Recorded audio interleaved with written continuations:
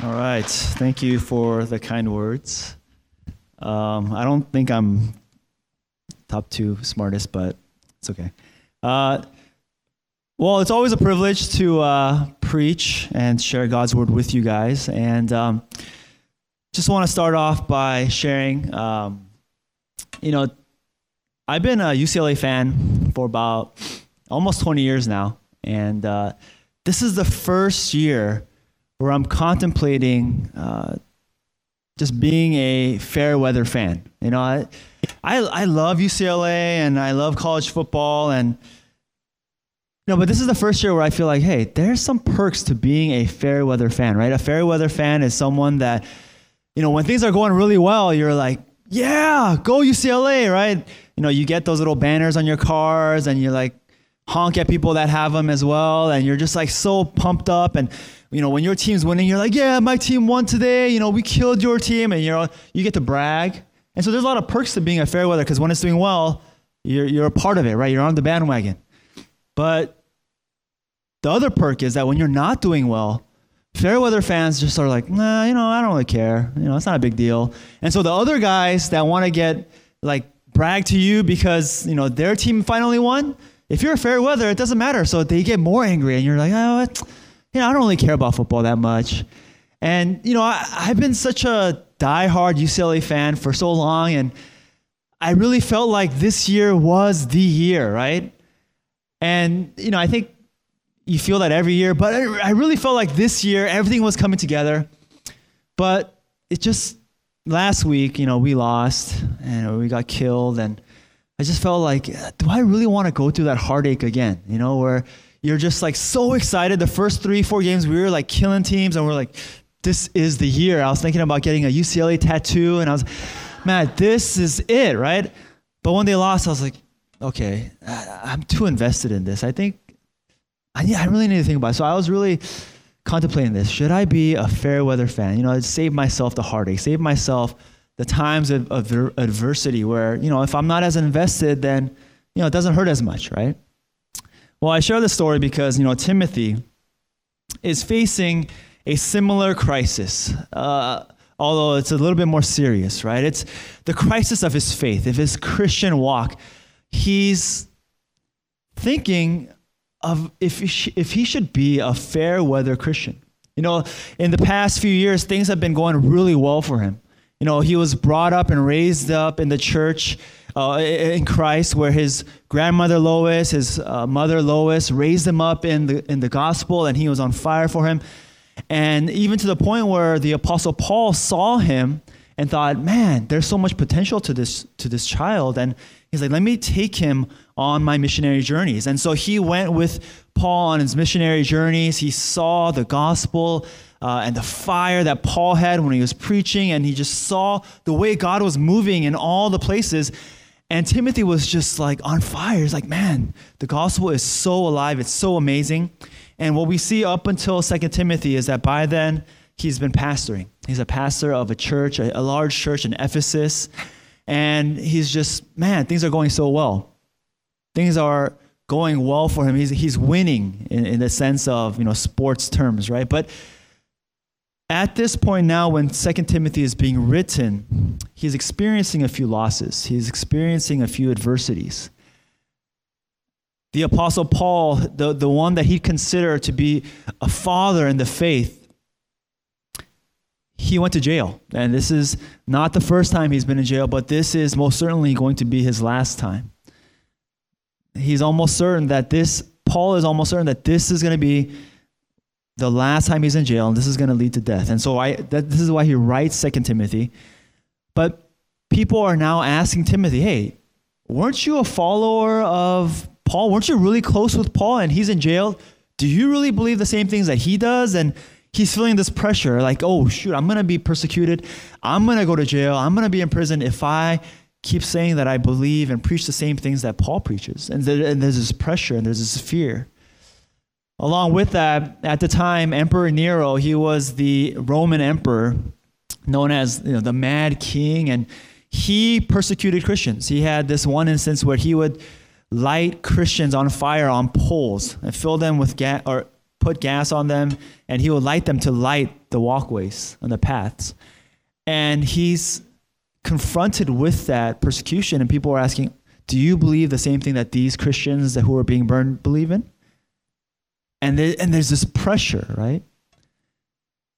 And not only that, he's unsure of what he should do. Remember, Christianity at that time wasn't the large religion, the great religion that we know it to be, where it's just world renowned, right? At the time, it was a small sect. Almost people would consider it to be a cult because it was small, it was growing. But people would hear things like, yeah, they have these secret gatherings where they sing together and they eat the body and the flesh of Jesus Christ and they drink the blood of Jesus Christ. And they would hear things like that. And think, man, that's a cult. What are they doing there?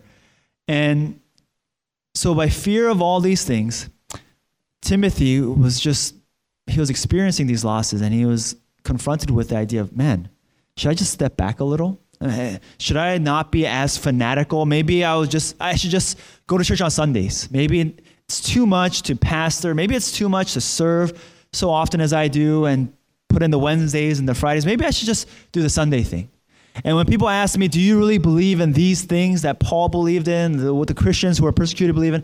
Maybe I should just say, well, everyone believes a lot of different things, but, I'm not as extreme as them. Because if I do that, if I take a step back, if I'm a fair weather fan, yeah, I can experience all the good stuff when Christianity is doing well, but I can get away from all the adversity. I can worship God when it's comfortable. And when it's hard, I could just say, that's just not me. I'm not a part of that. And so he was confronted with that. And so 2 Timothy is written to Timothy. Paul is writing this to Timothy because he knows that Timothy is wavering, that he's struggling in his faith, and he wants to encourage him. And this is what he says to him in verse 8 of chapter 1.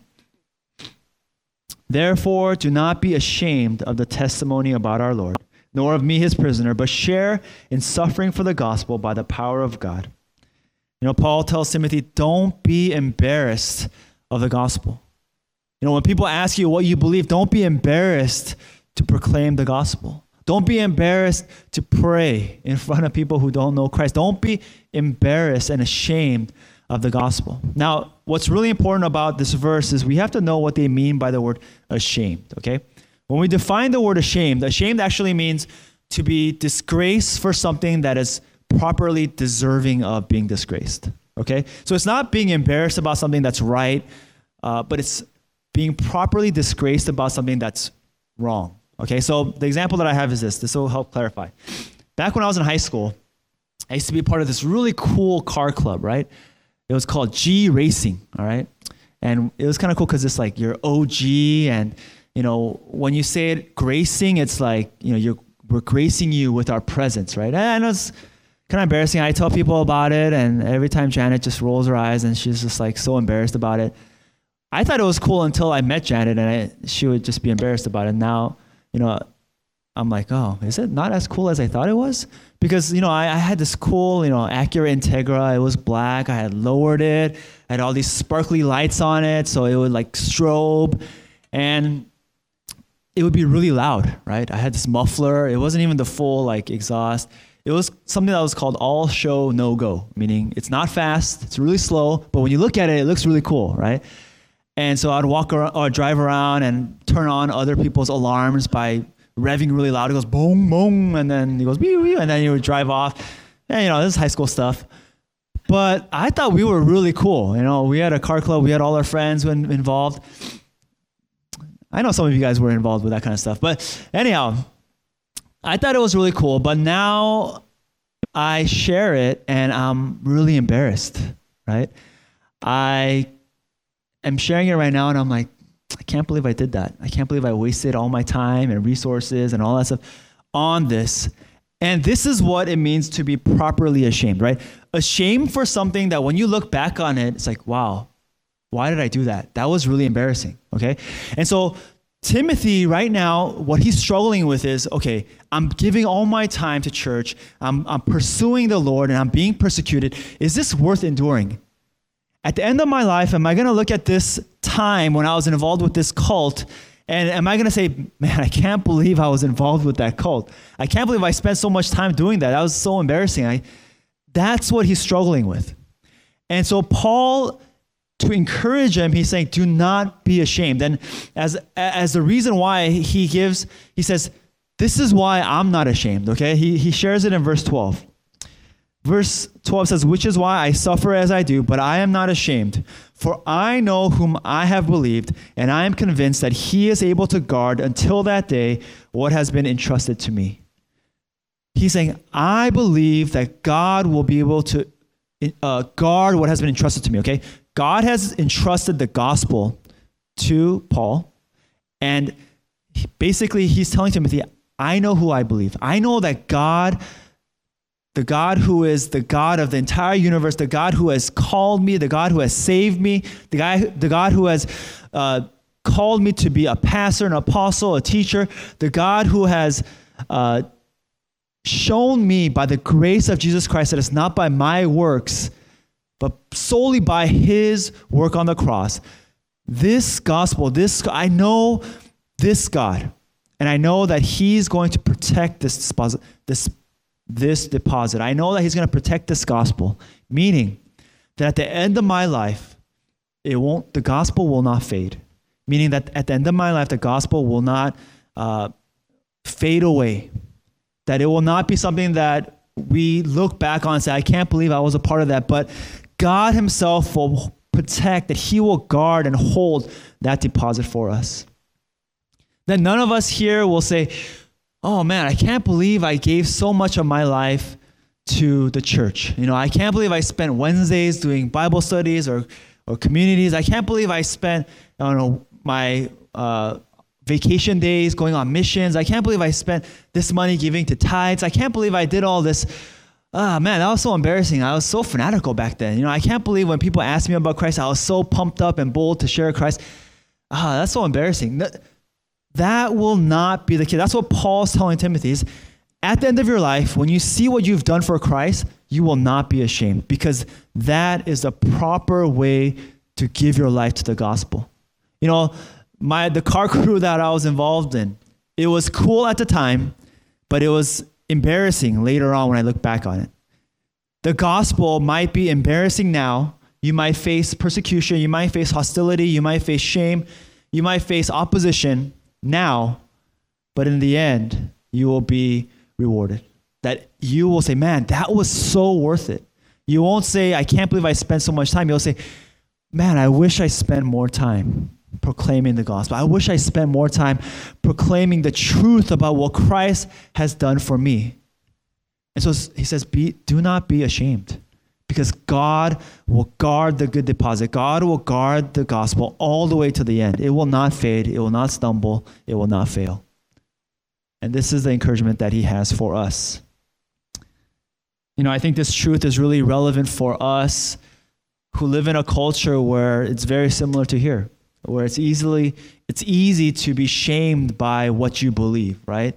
The culture as a whole wants to shame Christians if you do anything that's considered offensive to the world or what they believe, or it's easy to fall embarrassed for what you believe because of the hostility, because of the oppression or the shame that people bring upon people who say that they believe in Jesus Christ.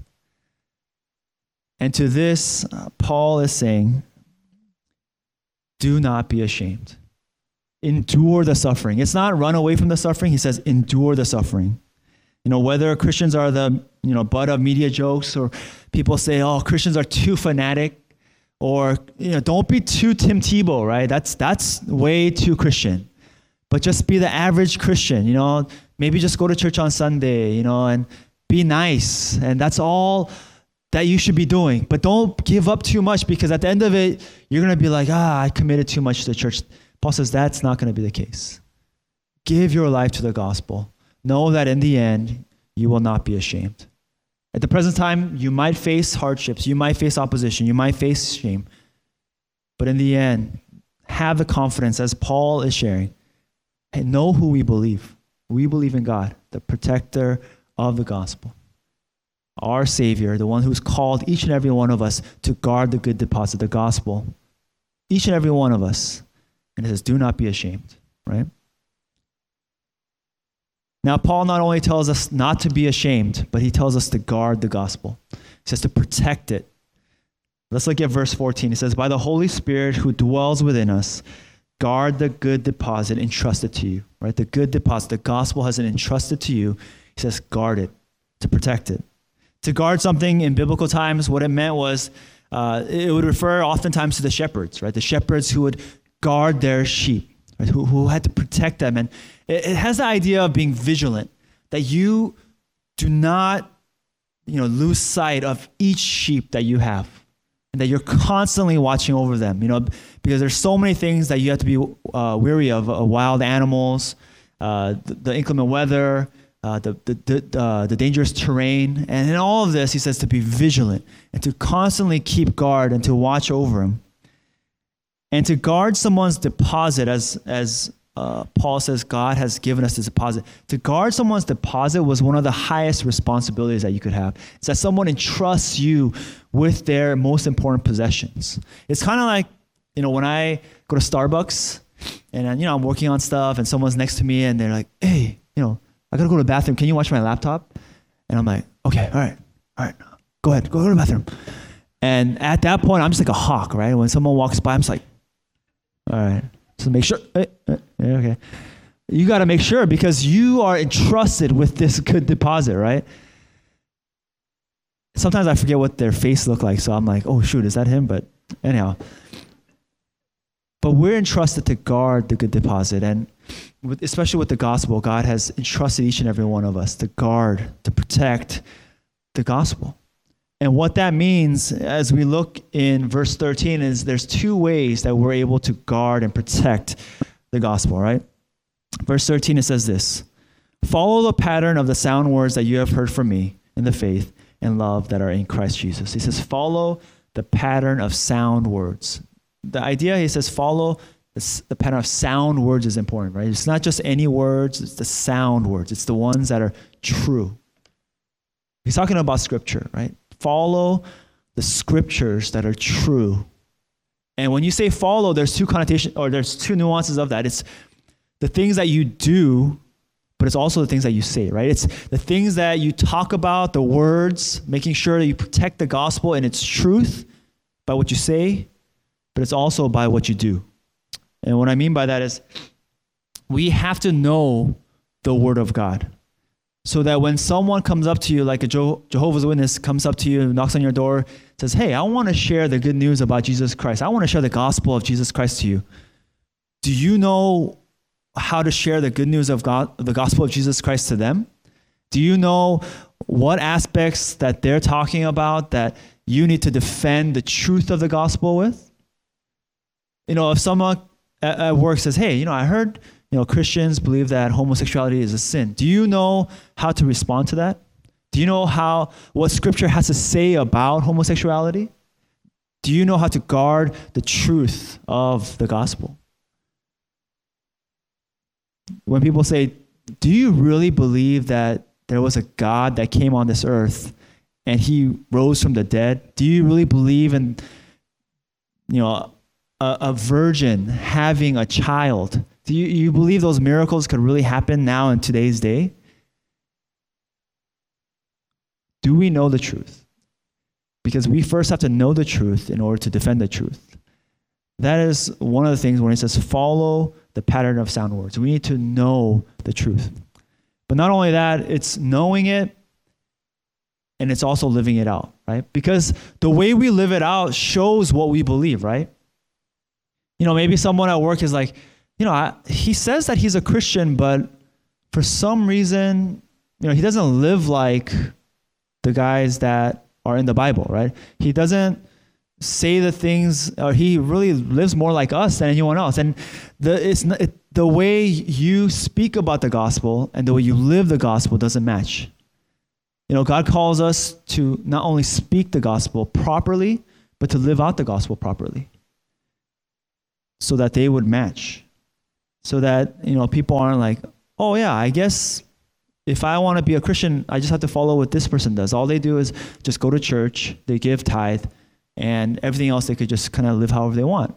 Are we presenting the proper model of what the true gospel represents in our lives, the way we interact, the way we speak, and live out our lives? Because this is the way we protect the gospel.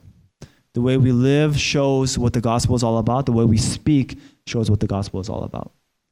So not only are we called to not be ashamed, instead to take courage and endure suffering, but we're called to protect the gospel in our word and in our speech. As a fair weather fan, as soon as there's adversity, you see it. You could tell who they are because the banners come down. They stop tweeting and stop status updates or whatever about how great their team is. When someone brings up their team, they stop talking about it and they get quiet and it's not a big deal for them. All of a sudden, they were once experts at breaking down each play, but after a while, they're just like, I don't really watch that game anymore. It's not that fun, and they don't care. But the fan who is committed, right? The fan who is sold out, the fan who gives everything that they have, they might not have a lot of money, but they still buy season tickets. Their team might not be doing well, but it's because of the refs. They might not be doing well, but it's because the other team is cheating. Right? They might not be doing well, but it's because next year is truly the year. That's the committed fan, right? Regardless of what adversity comes, how many losses you see, no matter how much people attack their team, they're sold out and they're all for their team and they're committed. Now, how much more if we're so committed to teams and our sports and whatever we're committed to, how much more are we to be vigilant about the gospel and what the gospel means for us? 2 Timothy 3:12 says, indeed, all who desire to live a godly life in Christ Jesus will be persecuted. It's basically written as a promise that if you're a Christian and you want to live a godly life, you will be persecuted. He says it like, he doesn't say some Christians will be persecuted. He says, indeed, all who desire to live a godly life in Christ Jesus will be persecuted. It's a truth. It's a fact. And, not all of us will be persecuted outright. I don't know if anyone here that gets beat up because they confess Jesus Christ as their Lord and Savior, but this is a truth for all believers, whether it's subliminally, explicitly, whether it's covertly, overtly. All of us feel the pressure to denounce Christ. All of us feel the pressure to be shamed if we confess Christ in certain areas. And my exhortation for you guys today is, do not be ashamed. When people ask you, hey, what do you believe? Share what you believe. Be bold in proclaiming the gospel, because we know that, you might experience persecution and shame at this time. But we know that at the end, we will not be ashamed. We know that in the end, the gospel will stand firm, will stand true, and it is not something that will dissolve or fade away. My hope is that, when you guys see me, you guys think of the Acura Integra, and you think, man, that's something that's really embarrassing. He thought it was cool, and it's embarrassing now. But I hope that allows you to remember the opposite that is true with the gospel. That the gospel might be difficult, there might be opposition today, but you will experience validation that it'll be worth it in the end. Because we know who we believe, and it's God and the Lord Jesus Christ, our Savior. Let's pray. Father, we just want to thank you for the life that you've given us, God. That not only have you called us and saved us, but you've given us this one life to live for you, God. And, you never promised in your word that this life was comfortable, would be easy, or that we would just always succeed. But here, your word is clear that all who desire to live a godly life will be persecuted. God, so we don't hold on to a life of convenience. We don't hold on to a life of success. God, we want to hold on to the gospel, and we want to hold on to proclaiming and living for this gospel every single day. Lord, I pray that you would give courage to all my brothers and sisters here. God, when they go to work, when they're with their friends, or in any opportunity, God, that the gospel we would not be ashamed of the gospel, but that we would proclaim it from our hearts and our lips and with our lives. We thank you, Lord, and we love you. In Jesus' name we pray. Amen. As we get into a time